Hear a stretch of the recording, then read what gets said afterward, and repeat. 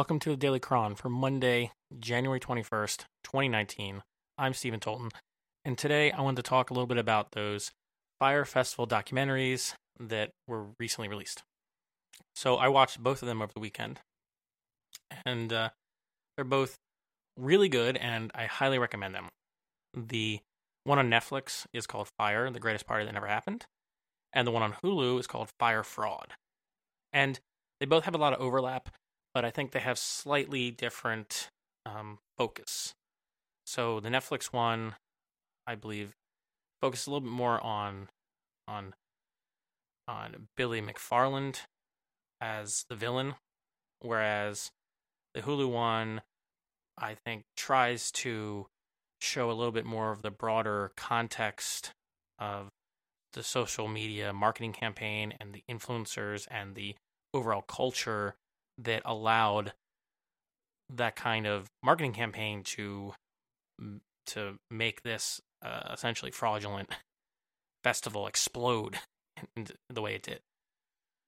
But they're both worth watching because they both have some amazing stories in them. And I don't want to spoil the best ones, but I will say the thing that struck me early on when I was watching the Hulu one especially was when they were talking about the marketing campaign. Because I think that marketing campaign is a power of social media that allowed the Fyre Festival to happen at all. That allowed this thing to get huge, to get these out of whack expectations, and it also allowed them to create this like halo around the narrative of the Fyre Festival, which drowned out all the criticism. And there was some, as pointed out in the documentary, there were people trying to point out that this is probably fraud. This is not going to happen. This is not like possible to organize something like this at this scale, this quickly, and they were drowned out essentially because the marketing was just so powerful, at least for the demographic that they were targeting. And some of the things they did, they're pretty simple. If you think about it, they hired a few hundred social media influencers. And what's an influencer, you may ask? A social media influencer, if you're not aware, it's basically somebody who has a lot of followers on a social media network. Okay? And then they are basically posting in order to kind of show maybe an overly polished kind of idealized lifestyle that people enjoy, seeing posts about. But because they have all those followers, then they can demand pretty high fees for promoted posts on these platforms. So what they did was they got, a few hundred of them, like on Instagram, to all in a coordinated way post these orange, photos, just like orange, and with like a tag to, I guess, the Fyre Festival account. Made it all mysterious, and people would click on it, and then they would go and see the promo video, which I'll talk about briefly in a minute because that's amazing. And so this coordinated campaign, and the reason they did it this way is because their marketing company they hired was, which I think is Jerry Media.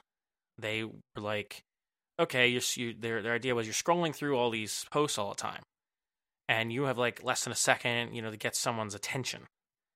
So how do you do that? Well, usually the things people are scrolling by aren't this like bright orange or whatever color they have. So we'll just do that. Then you'll see all these orange blocks show up in your feed because I guess their target demographic is following all these influencers that they hired. And then you'll say, well, what the heck is this? And then you'll click on that, and then you'll be made aware of the Fyre Festival and then get excited about it. I was like, well, that's brilliant, actually. That's like scary how effective that was. And that blew my mind a little bit, because that's not a complicated strategy. Coordinated posts of a few hundred people. I mean, yeah, it costs them probably hundreds of thousands of dollars to pull off, but there are like billions of people on these social networking platforms.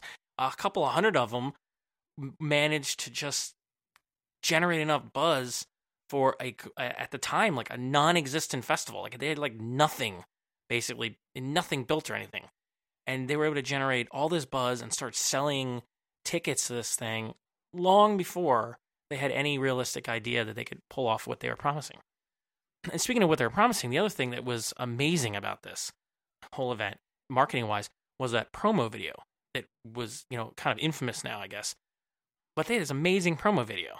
And the one or both documentaries, they talk about it, and they have the people who are filming it or talk on them, and they're like, well, it was kind of just a giant party. Like, there wasn't a lot of direction going on. There was a lot of like a lot of demands coming from Fyre's marketing person to do all these crazy things. So they filmed all the top models from the world. That got them a lot of attention because I guess a lot of the top models don't all work together in the same thing often, I suppose. I mean, like, that must have been really expensive. They were just drinking a lot, and they're on like the boat, and they were like trying to get them to swim with sharks, I think, at one point. And they went to an island of pigs, and the pigs were like biting people. Like, the stories from just filming that are nuts. And then they had this promo video. The video that comes out of it is just kind of a marvel, and it really demonstrates that a good video really comes together in the editing, But this video was basically promising this fantasy, and this fantasy experience where you if you were rich enough, I guess, you could be hanging with the most beautiful people in the world, and the most beautiful place in the world, listening to, music from the biggest music acts in the world, and having all these unique experiences, like, I guess, running with the pigs, because that was like a big thing in the promo discussions, apparently. But they promised all this stuff that they were never going to be able to deliver. And maybe if they had spent 18, 24 months in advance organizing it or something, but when they launched the promo campaign for it, they didn't have anything done, I mean, they didn't even start building facilities until like a couple months or a few months before the event, which is ridiculous because they were doing it on an island with no infrastructure. So the documentary is going into a lot of details about all of this and how this mess happened, and it's pretty amazing. And there's a lot to just be in awe about.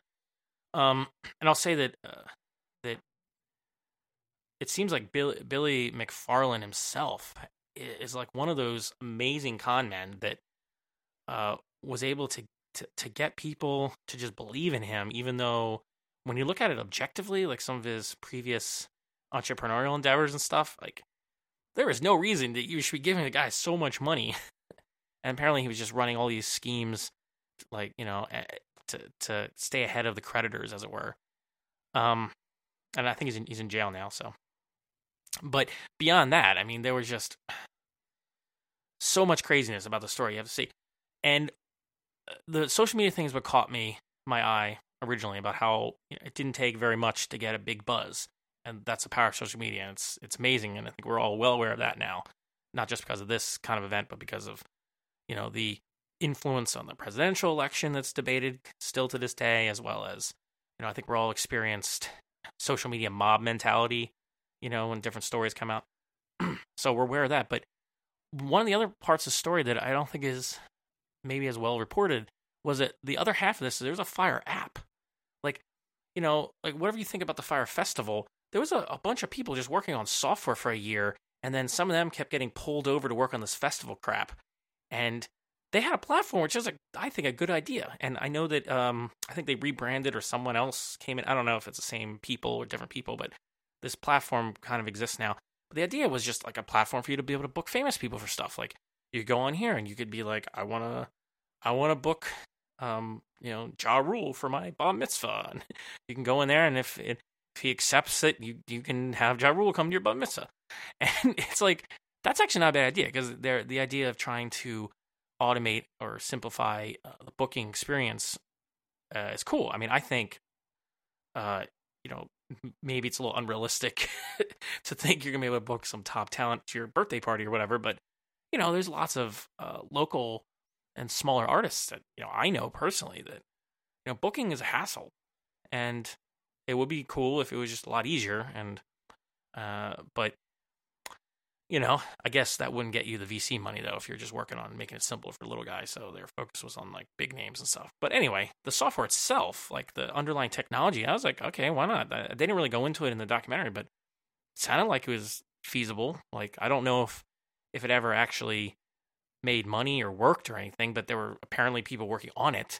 And it's a real shame that like those people got screwed as well when the festival itself went down, because the festival itself seems like it was supposed to just be a big, like a big marketing campaign for that app and service, which kind of makes sense, because like, if you're making an app that's all about booking talent and making that experience easier, or more like Tinder or something, whatever it was, then, why not have some kind of music festival or something where for, industry insiders or the people that would, need to buy into your app. And one of the documentaries, someone mentions that. I think it was someone, the lead on the software side or something. He said early on they were talking about marketing stuff for the app and like, oh, how do we have like a festival? And then Billy supposedly took it and ran with it and made it to the big Fyre festival thing. But like a smaller scale thing would have been a great marketing campaign for an app, like, why not? Oh, look, we have this festival and we booked all these people. You could, put together something like this more easily, if you use our app or something like that, So I don't know. I was a little bummed that all those software people who were like, they're just going to work at a startup and trying to build a technology platform that presumably they believed in, and then they get screwed because the founder of the company is off defrauding people for a festival is basically just like a marketing campaign. So the whole story is just full of it's full of comedy and tragedy. There's a lot of tragedy in it. Behind the fun time you might have making fun of rich millennials, as they say in these shows. There's a lot of people that got screwed bad by this whole thing. This whole ordeal. Lost tons of money that they're never going to see again. And that's people just working, people in the island communities that they were trying to host it on. I mean, all kinds of companies that dealt with logistics and all the stuff. So many people got screwed. So the documentaries are great. They really tackle the comedy and the tragedy of the whole Fyre festival event. And I think it is worth watching both of them if you have a subscription already to both of them. But my favorite one is the Hulu one, Fyre Fraud. But they're both great. They both have amazing stories. They both have elements that are in one but not the other. So to get a complete picture, you probably want to see, or a complete picture as you can from documentaries, because documentaries are not always like 100% like unbiased or anything. But from what I can tell, both of these documentaries are on the same page, but just slightly different emphasis on things. So I like them. They were a great watch. Highly recommend them to check them out, especially if you're not really familiar with all the details of the Fyre Festival controversy like I wasn't. And I guess that's it for Monday. So have a good evening or good day whenever you're listening to this, and I will see you next time. We keep the lights low, 'cause it's convenient.